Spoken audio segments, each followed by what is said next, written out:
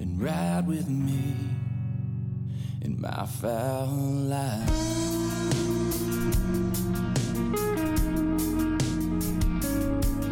Today's episode of the Fowl Life podcast is brought to you by Eukanuba. Every great hunter knows the best partners have four legs. Eukanuba is one of the only foods on the planet designed specifically with athletes like hunting dogs in mind. They are all about helping your hunting dog perform at their best. With over 50 years of experience, they've fine-tuned and crafted their recipes to meet the highest standards of each individual dog's needs. But here's what sets Eukanuba apart from the rest: their commitment to sustainability and animal welfare.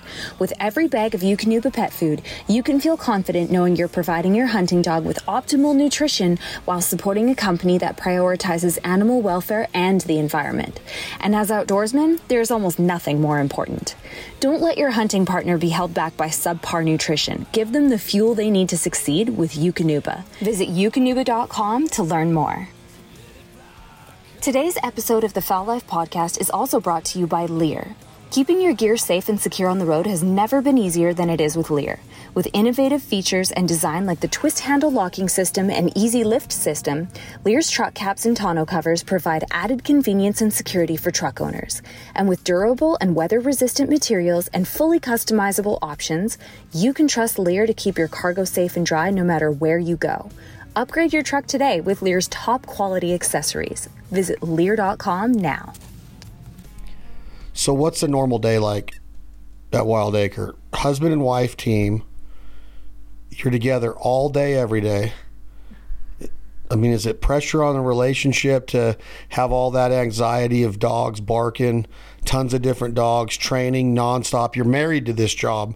You got to be married to this type of lifestyle. I mean, you can't just be like, oh, we're leaving for 3 days, unless you have a lot of kennel help, trainers to take over, feeding, airing out. Is it stressful? Is it a dream job?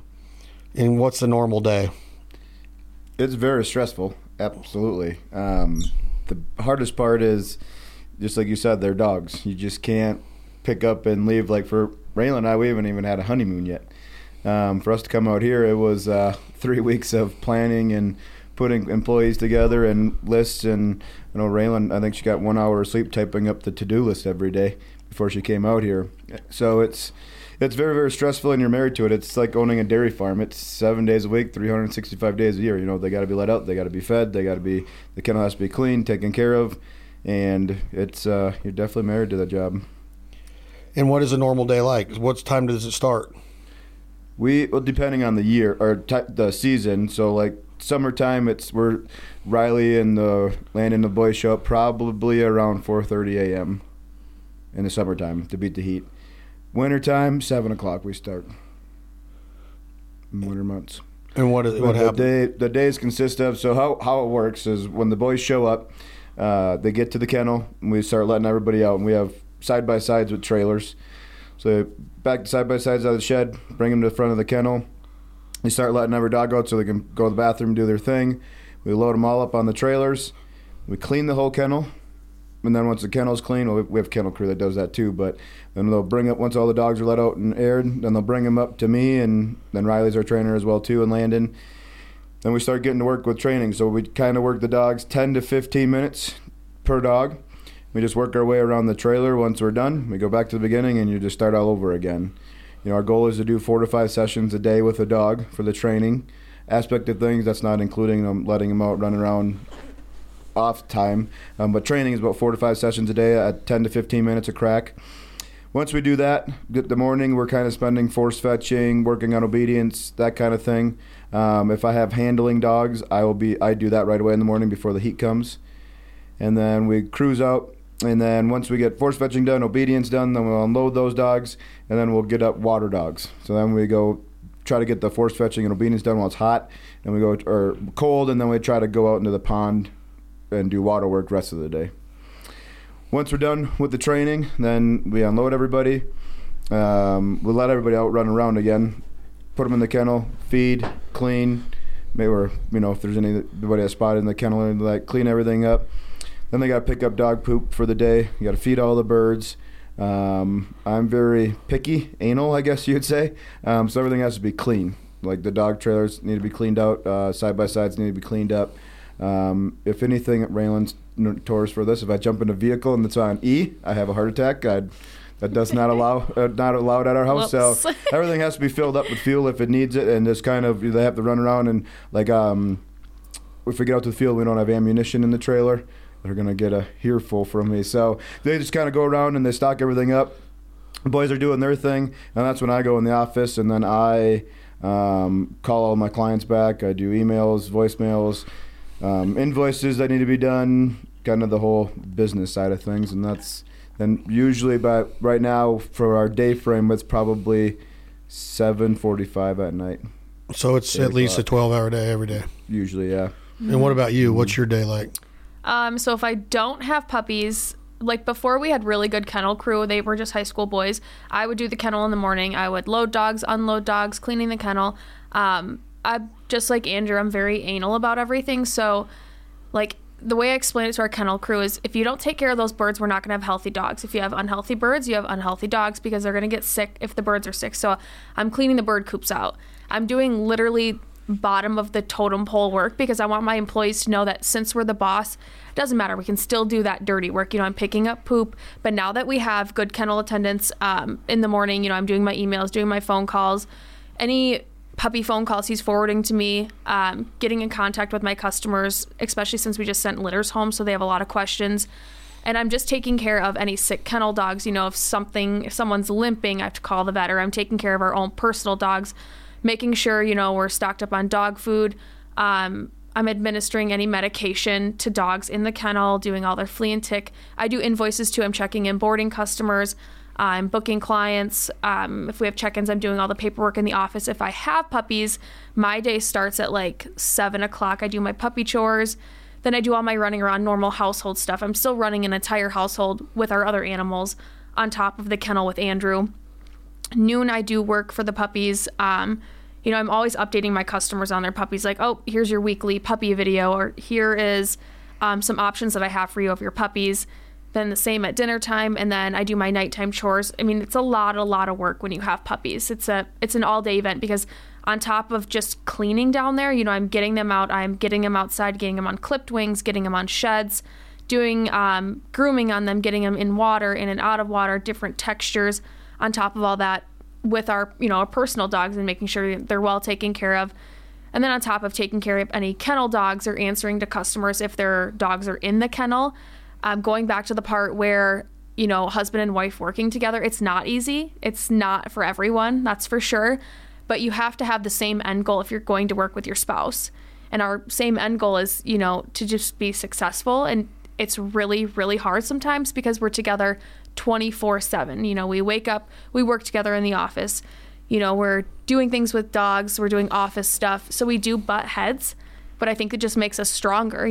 I wouldn't have chose to not go out and get a normal 9-to-5 job if I didn't want to work with him. I know there's going to be challenges, but like I said, I think it makes us stronger in a sense. I mean, you have to really love your partner to want to work with them every single day, day in and day out. And then we just have the same end goal. And I think that's important to always remind ourselves that, we want to be successful. We both love animals. We both love hunting. And if you have the same hobbies and passions, I think it makes it a lot easier. When you start talking about the making you stronger in the couple and the marriage and the unity and all that, would you advise another couple to get into this line of work as much as you say you love it and as much as social media portrays all these happy lives and nobody has problems kind of? Would you say, heck yeah, go start a kennel and get into it? And these couple is like, we love dogs. I love dog training. It's what I've wanted to do my whole life. And they say, but we're thinking about starting our own kennel and training program as a married couple. No, absolutely not. I mean, I'm not going to lie. I mean, it is hard, but if he didn't have, I'm going to support him no matter what he wants to do on any business adventure, whatever he wants to do, I'm going to support him. But if he didn't have this kennel and if it was something that he thought about starting, he wanted to do in the future, you have to really, really want to do that and really put your heart and soul into it. The biggest thing with owning a dog kennel is you gotta ask yourself, and I did 14 years ago, but you gotta ask yourself, do I want to work the rest of my life, in a sense? So, granted, it comes with a lot of pros too, but you have to be willing to have a kennel. Is you have to be willing to work 7 days a week. Like there's just you have to be a dairy farmer. So the best way to explain it is you have to be willing to work. Granted, yes, you can have like everybody's I'll just get employees and it'll be bougie. But employees sometimes they don't show up. Sometimes they call in sick or they do this or they'll just quit or anything and they can't. Then you got to step up and you got to be there. Or have a backup plan to make sure the dog's getting taken care of. So to start up your own dog training business is it amazing? Yes. Usually the cool part about our line of work is we usually don't have to deal with a cranky customer. You know, a lot of businesses out there they're getting yelled at by a customer or not a happy customer or anything. Where we have our client base it's a lot of fun. You know, you meet a lot of cool people. There's it can bring you on a cool adventures like meeting with you guys here. But on the other side of things is there's a lot of behind the scenes stuff that a lot of people don't realize going into it. Well, they think it's oh my gosh, I've trained some dogs before. I like training dogs. I love dogs. So I'm going to start up this small little thing, just as a hobby for some side cash. And it's like, you can do that, but you're not giving, you have to really think about it. Are you giving those dogs 100% of the attention they deserve? Like, we're there every single day. We clean the kennel. We're very paranoid. We're sometimes over the top, but the people that think that, oh, it's fun, you get to train dogs, you get to breed labs. It is fun and it has a lot of pros to it, but there are a lot of cons if you're not doing it correctly. It's not just training dogs. It's not just playing with puppies.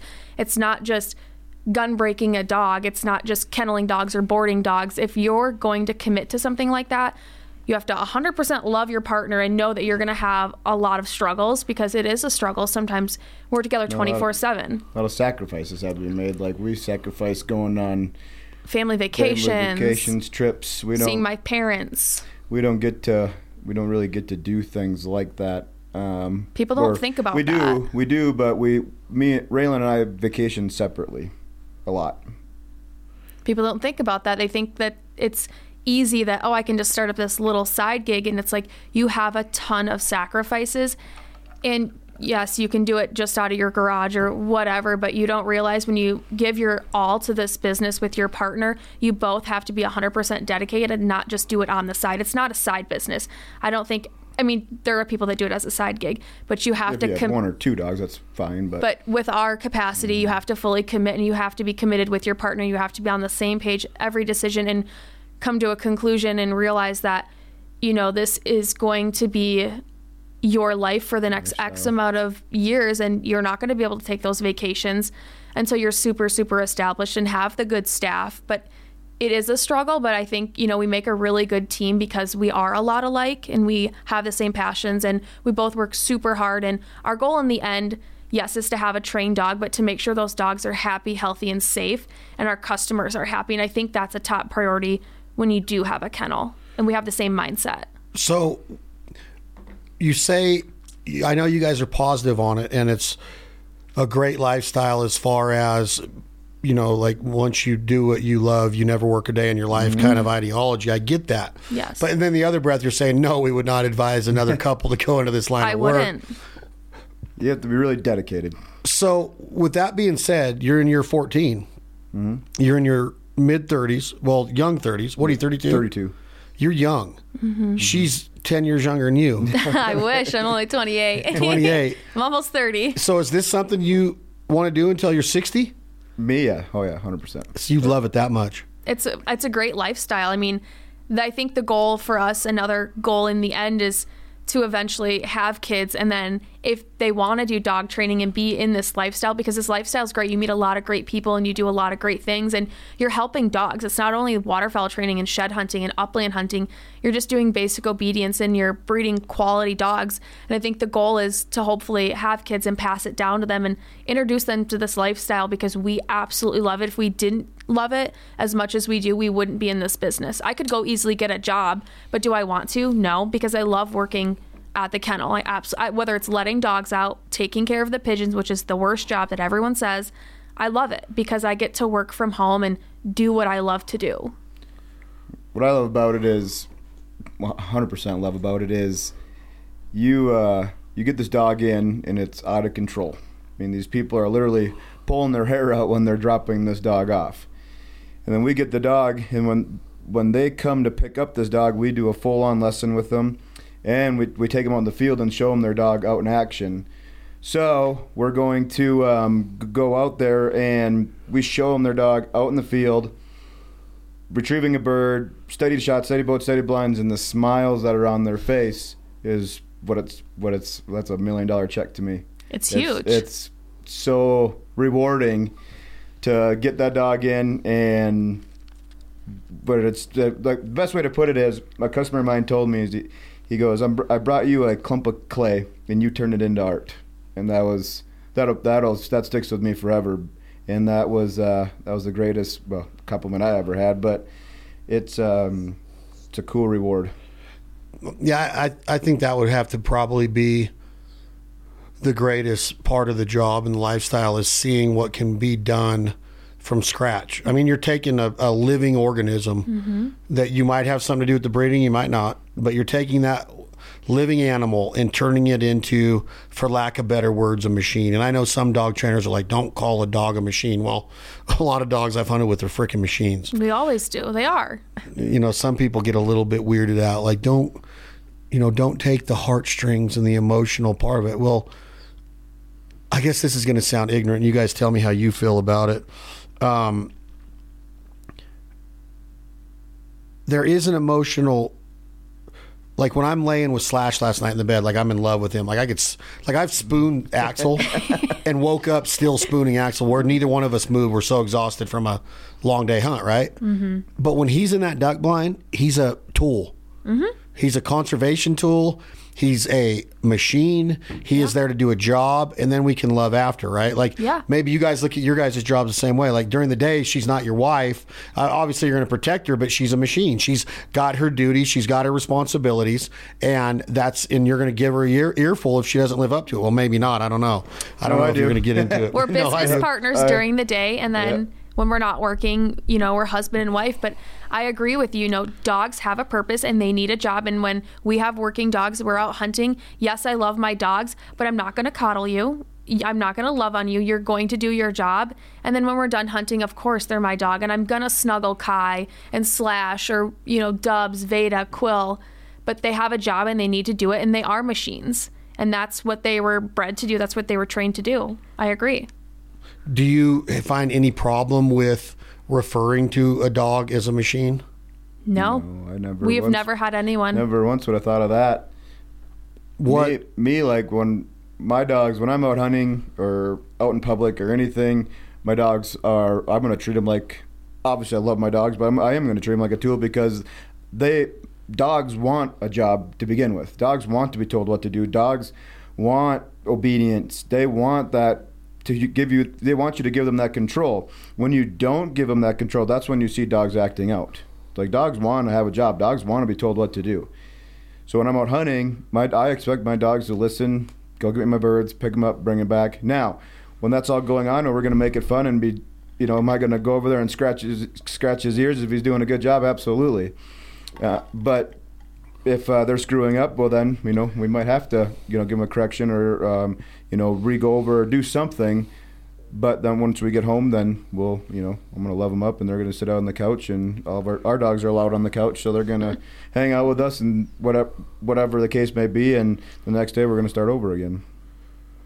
Yeah, I think that is, the part of it, of them being a machine, translates different to different people, to where it's almost too literal. It's people take the functionality of a dog out of it in a lot of instances, when, I don't know, I might be looked at as like too hard. I'm not real hard on dogs, but I'm real hard love. Like, not every dog I'm going to fall in love with and be that, oh, come here and get on my lap kind of deal. Yeah. Some dogs I'm more apt to do it, like Axel, heck yeah. Slash, Duff, heck yeah, I'm going to be loving on him. I'm even more apt to do it with Axel than I am with Duff, because Duff sheds too much and I hold it against him, even though it's my fault. Like, I can't get it under control. So like, I get so frustrated, not with him. I'm just like, oh, it's like, you don't even want to have him in the house because it's just a mess in a heartbeat. Right. So I take all that into consideration too. But a lot of people are too emotional about it. And the dogs are a loving animal. Don't get me wrong. I don't want people calling in and saying this guy with Eukanuba sucks because he just looks at him as a tool. No, they are a tool though. They are. And if they're trained right, they're absolutely the best part of the hunt. I love calling. I love vocalizations with ducks and geese. Absolutely love it. Like, I don't know if there's a better thing in the world than speaking the jargon of a wild animal and negotiating with that. That's what you're doing, is you're negotiating. Yep. And that's what you're doing with dogs. When you're training dogs, you're negotiating. Like, for a little bit, we're going to give. For you give more, you're going to get more kind of deal. It's like you're across the table from this dog, and you might have to break him a little bit more. You know, there's a lot of things that go into having a well-mannered dog that can turn that switch and perform. But I hope that people understand that they are machines. They are tools. Mm-hmm. They are living organisms. They do have a heart, and they are emotional, and they can get moody and all of that. But they are a machine. And I think that when you start talking about training and nutrition, and like we talked about in the prior podcast, the health and all the testing and all that, you owe it to that dog to make sure that he or her has the ability to live out their best life. And when I see a lab that's not living out their best life, and they're not in the water and they're not retrieving ducks, you know, that stuff, it irritates me again. Like, I'm like, ugh.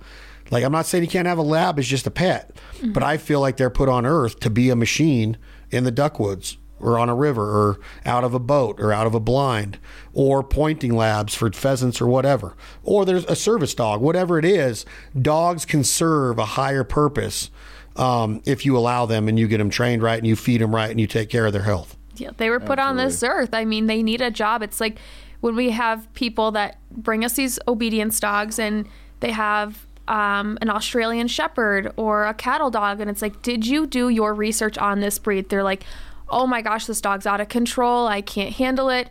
I need help. Well, do you live on a farm? Well, no.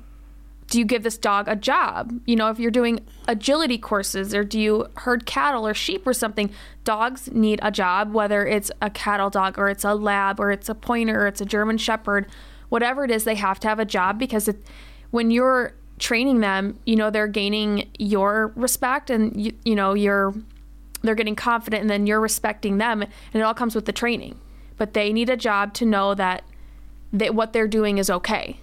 It's just like a kid. You can't just keep a kid cooped up in a 10 by 10 room and expect the kid to be calm and quiet and content when you come home. They need to get out, they need to explore, they need to run, they need to exercise. You got to wear their kid out, you know, like they always say, when you send a kid to grandma and grandpa's, they come back tired. Or so it's kind of the same thing as when you know, get that dog out, exercise them, give them a job to do, and they're gonna behave way more inside the house as well too.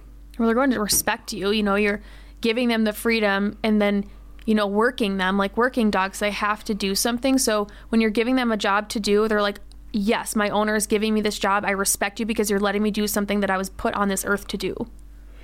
And I couldn't agree more. Like, I think that labs, I keep referring to labs because they're my favorite.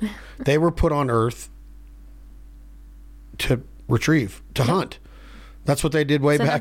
That's what they did way back when they first came here. Absolutely. You know, Doberman Pinschers, they're trained to be a guard dog. German Shepherds, they're war dogs. They're trained to attack and trained to guard. They truly are. Mm-hmm. So, like, you know, you could look at any kind of breed and know that, you know, there are certain, I mean, even poodles have purpose. But when it comes to sporting dogs, what we're talking about with the Eukanuba podcast is they have potential to be great. Of course. They really do. Now, look, breeding is a big part of it, but that whole puzzle is so fun about dogs. And it's got to be a fun part about being the husband and wife team of Wild Acre, of putting all these pieces of the puzzle together, that when we first started this conversation, we were talking about, you know, bringing something organically or naturally from the ground up and turning it into just something that's amazing, right? Mm-hmm. There's other things in life that can happen with. But if you're in 4-H or FFA, you get your kid, or I know a lot of people that have done it. You raise chickens or a sheep or a pig or a steer, and you go and you try to get the high dollar on that, and by creating something that is aesthetically perfect and muscle development and the perfect amount of fat and the right coat and the right fur, like kids are, I don't know of a better way to get kids taught responsibility, or getting them with dog trainers. Yeah. And getting, like, there's a big push that I want to be involved in with getting more young people in love with that. If you go to like SRS and a lot of these big time HRC or UKCs and hunt tests, a lot of the trainers are still, they're old. They're getting old. Mm-hmm. We got to get the word out there that this is a great lifestyle. Now, I'm not saying that I'm arguing with you guys and being married and doing it wouldn't be tough on any relationship or the stress that comes with it. But there is something to be said about what those dogs can teach us. And that's another thing of dog training and having a well-trained dog, that I don't want the listener or the potential, a person that's thinking about getting a dog trained or getting a high-powered dog, what you're going to learn in life from that dog. And that's key to me when I'm in the duck blind, and I'm just, besides patience, dogs have taught me a lot of patience, because you can't just be like, all right, here comes another flock.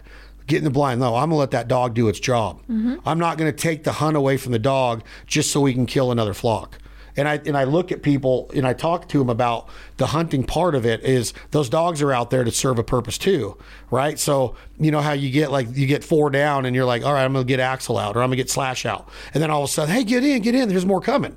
As a dog handler, you should be like, no, this is part of his life too, or her life. We're going to let this dog perform today. Yeah. Right. That's one thing I do love about hunting with you, is you're very adamant. Like, as soon as you're out hunting, if the dogs are out, Chad will yell to the whole line, guns up, no shooting until dogs are back. And he's very, very passionate about it. And I really like that, because it's like, all right, the dog waited, the dog was patient, the dog did its job. Now we did our job and we put the birds down on the ground. Now let's let the dog go and do its thing. It's a reward. That's what I really like what you do when you're out hunting, is it doesn't matter, you're on it, and you make sure everybody's safe. And that's the next thing, is somebody might see that bird, Axel is out going to, or Slash is going out to get a bird, right?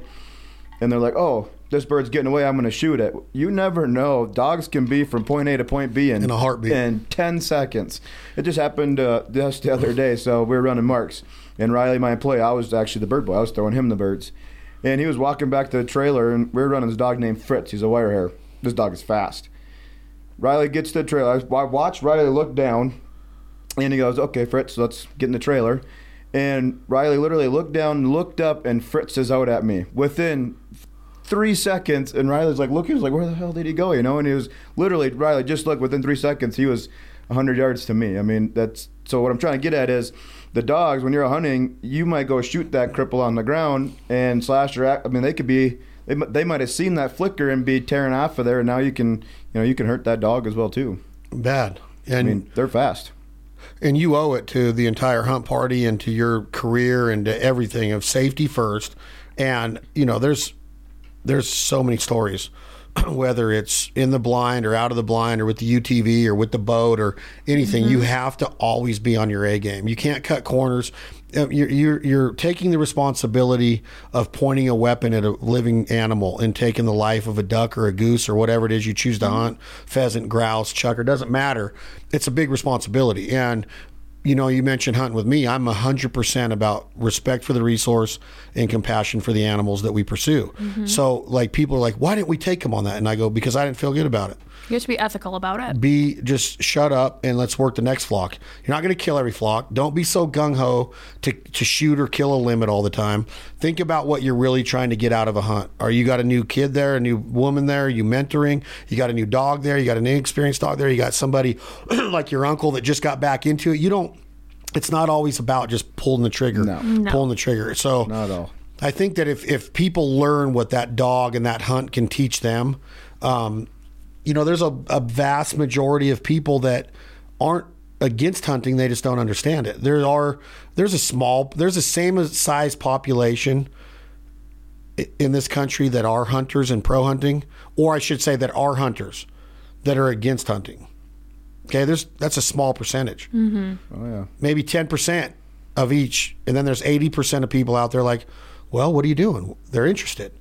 So you can't give them a reason. Like, you got to take care of the dog. You got to take care of the animals. You got to make sure you do it with the highest ethical, competency probable or possible. And you can say, all right, well, let me cook you a recipe of this duck. Well, where'd you get this duck? This is amazing. It happened all the time during COVID. People are like, what are we eating? I'm like, wild turkey. No way. How'd you get this turkey? And then I tell them, then next thing you know, they're getting into it. Back them in by food. But a great way to back them in is what we're talking about. The dog, the sporting dog. Those dogs can teach you so much. If you brought a person over here and they met Slash and they're like, this is the best dog ever. And then you're like, no, it's not. Wait until you see him tomorrow. And you took him into the duck blind and you hunted with Slash. Then they'd be like, oh my, I want one of those. Where do I start? How do I start calling? How do I get him to dive in the water like that and bring that duck back? What are you putting it on that strap? Why are you tagging it? Wait, what are we doing? We're cutting it up. We're plucking the feathers off. We're getting the skin. We're going to render that skin down. We're going to make duck fat for tortillas and tater tots for the rest of the year. Like, people just go, oh my gosh, because there's not a cooler lifestyle in the world. There truly isn't a cooler lifestyle in the world than a duck hunter. Yeah. Pheasant hunters are weird. Just kidding. Deer hunters are very weird. Like just pheasant. kidding. But duck hunters, it's the coolest lifestyle in the world. Today's episode of the Fowl Life podcast is brought to you by Napa Valley Olive Oil. As avid food enthusiasts, the Fowl Life team is passionate about using high-quality ingredients in their dishes. Did you know that recent studies have revealed that some well-known olive oil brands are adding filler oils like canola and vegetable oils to their products and then selling them as pure olive oil? It's alarming to think that the olive oil you've been buying from the grocery store may not be as pure as you assumed. That's why it's crucial to find a trustworthy company when it comes to your health and nutrition. And Napa Valley Olive Oil is just that. Napa Valley carefully selects and harvests their olives at the peak of their ripeness and then cold presses them to preserve their flavor and nutritional benefits. The result is an oil that's filled with monosaturated fats and antioxidants, making it a healthy choice for your diet. Plus, its rich, complex flavor will elevate your cooking to the next level. By choosing Napa Valley, you're not only choosing a pure and high-quality product, but you're also supporting small, family-owned olive groves and a sustainable, ethical food system. So you can feel good about what you're putting in your body and supporting a sustainable future for our planet. Visit the Napa Valley website today to order your bottle. Don't settle for anything less than the best. Try Napa Valley, a company you can trust and quality you can depend on. Today's episode of the Fowl Life podcast is also brought to you by Banded. If you're tired of settling for second-rate gear that doesn't perform when it counts, look no further than Banded, the ultimate choice for hunters and outdoor enthusiasts. From top-of-the-line hunting jackets to ultra-comfortable, meticulously crafted waders, Bandit has everything you need to take your outdoor game to the next level. And what's more, their gear and camo patterns are anything but average, designed to give you the edge that you need to succeed. But it's not just their gear that makes Bandit stand out. Their accessories, like their backpacks, are built to withstand anything the outdoors can throw at you. And their decoys are trusted by the best guides and outfitters across the nation.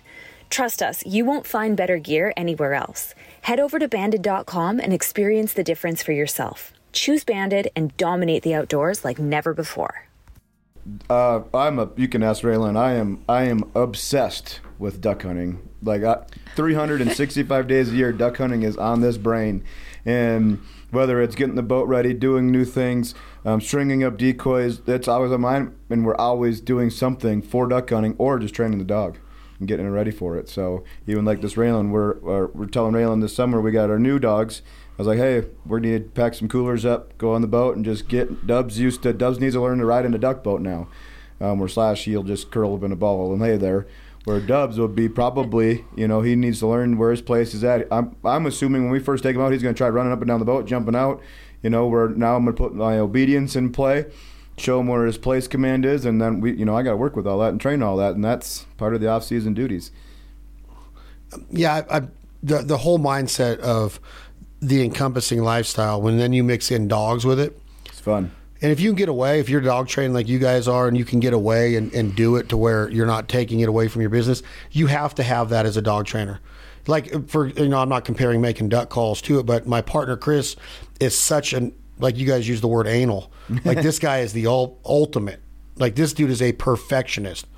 If you said, hey, I want to put in an application to be your machinist, he'd be like, no need, I'll be the machinist. Like, he doesn't trust anybody. His tolerances are perfect. His constrictions, his measurements, like, there's no mistakes. He won't let a duck call go out or a goose call go out of that place that's not perfect. So, but I'm like, but you're not hunting that much. He's like, I'll get out there. I'm like, you need to be hunting at least 4 or 5 days a week. You only get 60 days in Arkansas. You need to be out there every day. How do you do that? Like, that would eat at me. I'd have to go hunting every day. I'd have the boat hooked up to my truck. I'd take the kids, kiss them goodbye in the morning, put them on the school bus, and I'm in the woods. I might not necessarily be there at first light, but I'm going hunting sometime in that day. Turkey hunting doesn't do that to me. Deer hunting doesn't do that to me. People be like, I was in Alabama last week, and we were at this plantation preserve, and it was amazing. There's like quail like sitting on my windowsill like they were mockingbirds, right? And there's pheasants all up and down the roads that didn't get hunted or didn't get harvested during the season, because the season closes in those plantations in the South like March 31st. So we're there a week after the season closes, and there's birds everywhere because they're like, oh, we made it. Y'all can't mess with us now, right? They do plantation style duck hunting to train dogs. There's all these mallards on the pond that didn't get harvested. And I'm looking at that pheasant, and my girlfriend Anna is losing her mind. Oh my God, did you see that rooster? Did you see that? And I'm like, yeah, like, but then I'd see those mallards and I'd start shaking. And I'd just be like, oh my God, like they're just a different animal, right? To me, and I think that's what's cool about hunting and dog training or dog ownership, is that there's something for everybody in hunting. But back to what I was saying, as far as the dog part of it goes, I'm not talking about going out and being like, this dog has taught me to be emotionally stronger. They do that. This dog has taught me to be more patient. They do this. This dog has taught me to be more forgiving. They do that. This dog has taught me to be tougher. Like, how can you wake somebody up from a dead sleep and he or she's ready to go within a matter of seconds? Human beings aren't like that. No. Soldiers are. Our soldiers are. These dogs are like soldiers, and not to compare them. I'm just saying they could be in a deep sleep and be ready to jump in freezing cold water to go get your duck for you and to make you happy. That's an amazing thing. So what I'm saying is that if that person comes over here and they don't hunt, and they're like, oh my God, oh my gosh, your dog's beautiful. I love this dog. I want to take him home with me. Well, wait until you see him tomorrow. And then they just come duck hunting with you. Then they're going to be like, I want to be a duck hunter. The problem is that nobody takes the first step. They're intimidated. It's heavily influenced by money. It's expensive to do it right. There's a lot of barriers to entry to get into duck hunting. And the dog is one that can ease that. They'll be like, oh my God, I love being my dog. And then when they see that dog living up, and this is where I'm going with this, and I'll shut up, to his or her full potential, that's when that human being's going to be like, oh, now I get it. Now I know. Now I get why that dog's curled up at the end of your bed and you love it so much, because you get to experience every aspect with it. And that's why when you lose a duck dog, not more so than any other pet, when they perish, you literally are like, I don't know if I could ever find another dog. You do. It'll happen. But you have that sense of like, oh my gosh.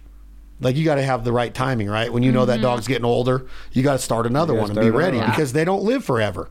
In our hearts, they do. But that whole mindset of what a dog can teach you and back you into this awesome lifestyle of being a hunter, there's nothing like it. It's so rewarding. Me coming into this waterfowl industry after I met Andrew, and like when we did long distance for a super long time, and I would come out here and I'd go hunting with him, I'm like, this is the coolest thing I've ever seen. But I think the most rewarding thing is watching all of his hard work going into these dogs and how much time it takes to set up the decoys, get the boat ready, and then watching the dog perform. It's like, okay, this is cool. Like, it sinks in and it's like, wow, like I'm obsessed with this because I'm watching this dog have a purpose, and then seeing Andrew's work be portrayed onto this dog, and then watching the dog work, and that dogs can have dual purposes. They can be that house dog and they can be that machine in the field, which I absolutely love. And it's the most rewarding thing I've ever seen, just watching my dog do what they love, and then watching, Andrew's hard work go into that. And it's like, all right, we did spend all this time, money, and effort doing this, but look at our dog. They get to do what they love in those seasons. It's exactly what I was saying, is like, the full potential of that dog's life is reached. I don't think a lab not jumping in water and going after a duck is reaching its full potential. Now, that's just my opinion. Yeah. I don't want people to say, well, I have a lab and he's not a hunter. Of course you do. Labs are awesome pets too. Awesome pets. But as far as the full potential, and they go on that duck hunt and they're like, that's what they're going to be like. Unbelievable. Some of the hardest things for me as a dog trainer to see is we'll get, as a dog trainer, you can just tell, like, hey, that's going to be a good one, or that one, not so much. So we'll get this big-time duck hunter guy coming in all excited. He's bringing me his dog to get trained. That dog is not doing well. But now in my kennel, I have an obedience dog that I can tell that would be an all-star, but it's not in the hunting family. This happens all the time.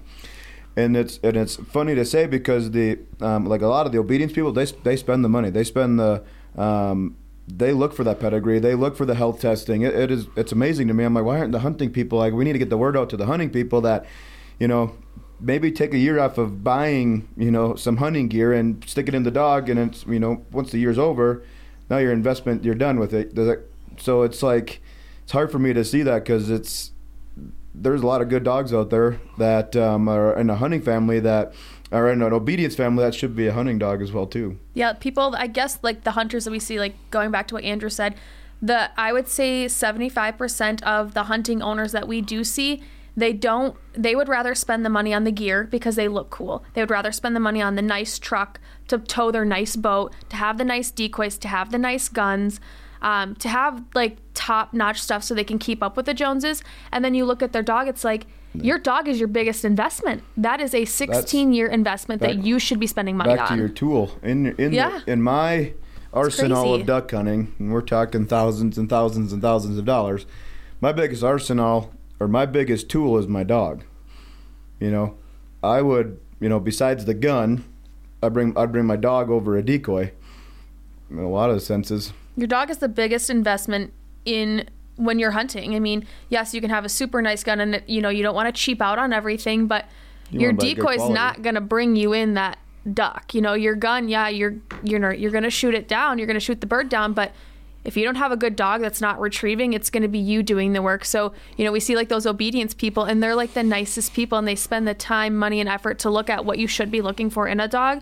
And then we see these hunting people and they do get upset sometimes. They're like, well, geez, I've got all this nice stuff and my dog should be performing. It's like, well, you didn't do your research. Yeah. And you didn't qualify the dog. You didn't let the dog have the potential that he or she deserves through training, through the food, through the diet. We talked about the price of, all price of a lot of commodities has gone up. Yeah. Eukanuba is a higher priced food for a reason. You get what you pay for. Yeah. It's like you want to shoot the best gun in the world for duck hunting, it's a Benelli. Okay, it's an expensive gun. It's not as expensive as a big time over-under, but you're not going to take that over-under into the duck blind. A Benelli is used to get beat up through its existence. Yeah. I have Super Black Eagle 1s that still perform. I have dog training. We use all Benelli, and you should see some. We just shoot the pump Novas. I have one pump that's 13 years old now, 10 years old, 10 or 11 years old, and the paint is completely wore off of it. I mean, completely. Like it moves. It's the easiest gun to move because it's so old, and there's a million rounds ran through it, and that gun's still working. A different brand gun. Last week I had it for 3 months. We just got a cheap deal. I think we won it at a DU banquet or something. Yeah, we won it. The last 3 weeks, last week it blew up in my arms. And it's laying on the office floor right now. That was the scariest moment of my life. Not good. And I'm like, I looked at Raelynn and I go, we will never buy another gun. I don't care what the cost is. But what I went through last week, that was scary.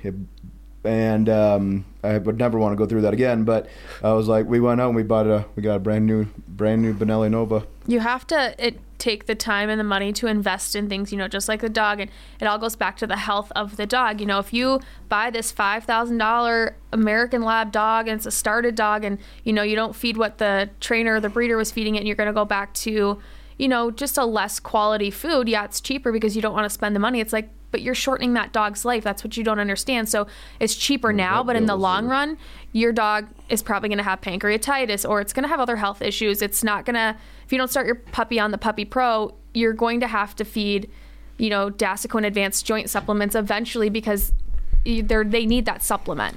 Let alone just picking up dog poop. If your dog's pooping 6 times a day, you have problems. You should switch your dog food. Yeah, and the consistency of the stool. Yeah, exactly. The way that stool looks. You have to have quality health for the dog to have a good dog. And as a dog owner, doesn't matter what dog food you use, every once in a while go, and it's gross to say, but invest. You need to look at your dog's poop too. Investigate it.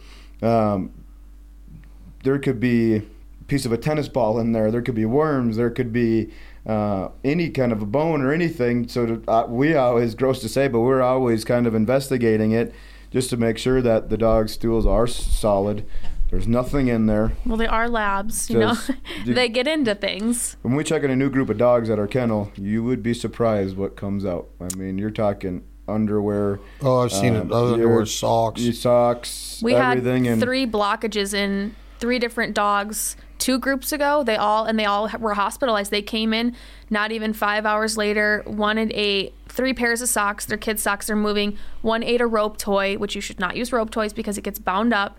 And then one ate a tennis ball, and all 3 dogs were hospitalized within 10 hours because they ate something and it takes a while to get in the system. Look on the x-rays. Yep, they ate this. Well, they didn't get socks from my house. They didn't get a tennis ball from my house. And they definitely didn't get a rope toy at our kennel. It's just crazy that if you're not watching what toys you're giving your dogs or like food or supplements or anything like that, you're going to run into issues, whether it's now or in the future. I always every once in a while go and check your dog's poop. Do you guys believe in chew toys? No. So no. We just give Nalabones and that's it. You give what? They're called Nalabones. That's but non-flavored. You don't want to get the Hershey squirts, but we literally just get plain Jane Nalabones and that's it. Or deer antler is good too. But does letting a dog, like a sporting dog, chew on a deer antler teach them that it's okay to chew on the bumper when you're not paying attention, or chew on the duck when you leave when a duck might be waiting to go into a strap? So dogs figure out that you got to teach them. So like in the house, if you're chewing on your bone, you're chewing on your bone. When we go outside and we're working with a dummy or anything else, right out, right back. Because you do want your dog to chew on some kind of a bone or something to keep its teeth clean. Because otherwise you're looking at dentals and cleanings and everything like that. You have to correct the bad behavior on when it's okay to chew and when it's not. Once your dog is trained, they just learn. Like our dogs, we like Slash. Every single solitary night, he's laying on the couch and he has his Nalabone between his feet. That's Slash. And he chews on it for a little bit. And you can see here, when we bring him here, he's right out, right back, delivering the hand, doing everything. So it's just that training in that. So no, they're not going to. Now, if you go let them chew on their bumper inside the house, then yes, then they're probably going to want to chew on their bumper while you're out training with them. So if you could qualify the lifestyle, if you could qualify the lifestyle of a couple that owns a kennel and is training dogs 365 days a year, I want the top 5 benefits of it. Top 5 benefits? Top 5 benefits of owning your own kennel and working as a married couple. So a big part of it is we can have, a little bit of flexibility. If I need to run somewhere and go do something, I'm my own boss. I can make that decision and go and do that. I think it's building a stronger bond between us because it's not, working together is not for everyone. And we're also living our dream. Like this is literally everyone's dream is to be your own boss. And I think that's huge for us. My other reason is I get to duck hunt every day in my life. Pretty much we're training for it. So I get to pretend that I'm duck hunting. And I blow a duck call every single solitary day because we use it for steadiness. We use it for, getting them used to it. We use it for marking or grab their attention. So a duck call is blown every day at our house. So I love that part of it. And it's just our passion, It's like I said, it's not for everyone. It's not for the faint-hearted, but, owning a business with your partner is the most satisfying thing ever. I absolutely love working with him. And I guess to me, my biggest thing is watching him do what he loves and then knowing I'm right beside him and I can support him and support all of his dreams, crazy ideas, whatever he wants to do. And he has a partner that allows him to do that because there are partners out there that no, you can't do that. That's too expensive. Don't buy that jacket. Don't buy the duck boat. It's his passion. And I get to support him every single day. Or it's a battle. You can't be competitive where I bought a new duck boat, so then she's going to go spend $26,000 on a wedding ring, something else. So, but one of my other things is the smiles we put on customers' faces is the most rewarding thing that you could ever possibly imagine. it's the greatest feeling in the world. So that's probably top number one. Is just like last week we sent dogs home before we came here. We sent home every dog, and when everybody was leaving, it's fun to see them. They're like in shock. Like this dog walks next to my side. It's not dragging me around. It literally right out right back with the retrieve. And these dogs aren't even 100% trained yet because we're training them over the winter, so they come back in the summertime to do some fine tuning. And they're just like, there's more you can do with the dog. And I was like, yeah, I'm like, they're not to my standards yet. So it's pretty cool. And there's just a smile on their faces is what it's all about. Well, customers think it's also really nice that they think we're like a power couple, you know. Like I said, it's not for everyone to work together, but they love seeing us as this duo where I get to do, you know, the office stuff, the puppy stuff, and he gets to do the training. But when you come to our kennel, you see both of us. You are meeting me. You're communicating with me. It's usually the wives. They want pictures of their dogs. And then training questions, they go to Andrew, and they like that it's family orientated. You know, if a family brings their kids or something for a lesson and the kids are acting up, I'm like, here, give me the kids. Like, I'll take the kids. And the families like that. You know, they like that we're just down to earth and that they get to meet who's behind, like, the business in a sense. You know, you don't have some business owner that you never get to meet and you don't know who's training your dogs, you don't know who's breeding your labs, but we're communicating with the customers. And I think they really like that because they can see that, wow, they get to work together every single day doing what they love. And, you know, they're happy with the customers and they're communicating with the customers and they see that, you know, we are happy. It's not just for the gram or for the Facebook. You know, we are truly happy doing what we love and working together as a team. And it's not for everyone, but we always say, like, if we run into a problem, it's not us against each other. Like, oh, Raelynn, like, you didn't do this right or something's wrong in the kennel. What did you do? It's like, it's not us against each other. It's us against the problem that we have to fix to make ourselves stronger, to make our business better. Because at the end of the day, our goal is to keep growing this business and businesses, you know, get bigger into breeding and the kennel. And eventually, you know, we want to retire and have kids that can take over the business. But the goal is, let's grow this place. We'll never force it on our kids. But yeah. Are you guys having kids? It's a goal. I mean, with what's going on in the world, it is a little scary. So if you would have asked me that question 2 years ago, 3 years ago, I would have been like... Yeah, you love kids. We both love kids. I love kids. If you would have asked me that question 2 or 3 years ago, I would have been like, I want a kid yesterday. But as time goes on now, obviously I want kids. That's 100%. But part of me is like, I'm scared to bring it in this world. Yeah, but you could also be the difference. So yeah, like you were saying last night, we are the difference. And if we want to see change, you know, we have to raise out. I mean, I'm sure we'll have kids, but this is our fun age. You know, we can just book the flight and come out and see you. You know, we can go to Nashville. Like, don't get in a rush. Yeah, you're only 20. You're 22 and you're 40. Yeah, I wish, but I think, you know, we have to just. You raise wish them you were right. 22 still. Those were the days. Yeah, but your 30s and 40s are the best years of your life. I loved, like, I love being married and I love, like, settling down, but being 22 and 23, like, that was, like, not a care in the world. I still had a good job, still making really good money, but you just didn't have the stress of being, in quotations, an adult, you know, bills, electricity bills, you know, whatever, car payment. It's a lot easier if mom and dad paid for everything. Yeah. Oh, yeah. All right, we're going back to the Eukanuba Premium Performance Hot Seat. Best fish in North America to eat. Freshwater, go. Wow. Walleye and perch. Halibut. No, I said freshwater. Whitefish. What's whitefish? Like what he just said? Well, we have whitefish in Michigan. Whitefish, like what? Like that's the. That's a name. Really? Yeah, it's a whitefish. They're in the Great Lakes. So is it better and than we have it's better salmon than a in the walleye? Oh yeah. No smelt. way. Have you ever had smelt? She likes smelt. Or freshwater salmon. I like. I'm not a fan of the smelt or whatever it's called. I've had it. I'm not a huge fan, but I do love walleye. Whitefish is the way to go. We're eating walleye tonight from Minnesota. You'll have to come to Michigan and get some white. Oh, I could ship it, I guess. Whitefish. Best way to eat a walleye? Grilled. Really? Broiled. Really? Is broiled same as grilled? It's a little bit higher heat, and you're just. I like my Traeger. I don't know. I like my Traeger. You don't like it fried? I don't like a fry. Do you like Friday night fish fries in Wisconsin and Minnesota? So I mean, pulling into the local bar and having a cold beer. Don't get me wrong. I love the deep fried, but I gotta. It's too filling. My figure too, but yeah, best music to listen to on a training day.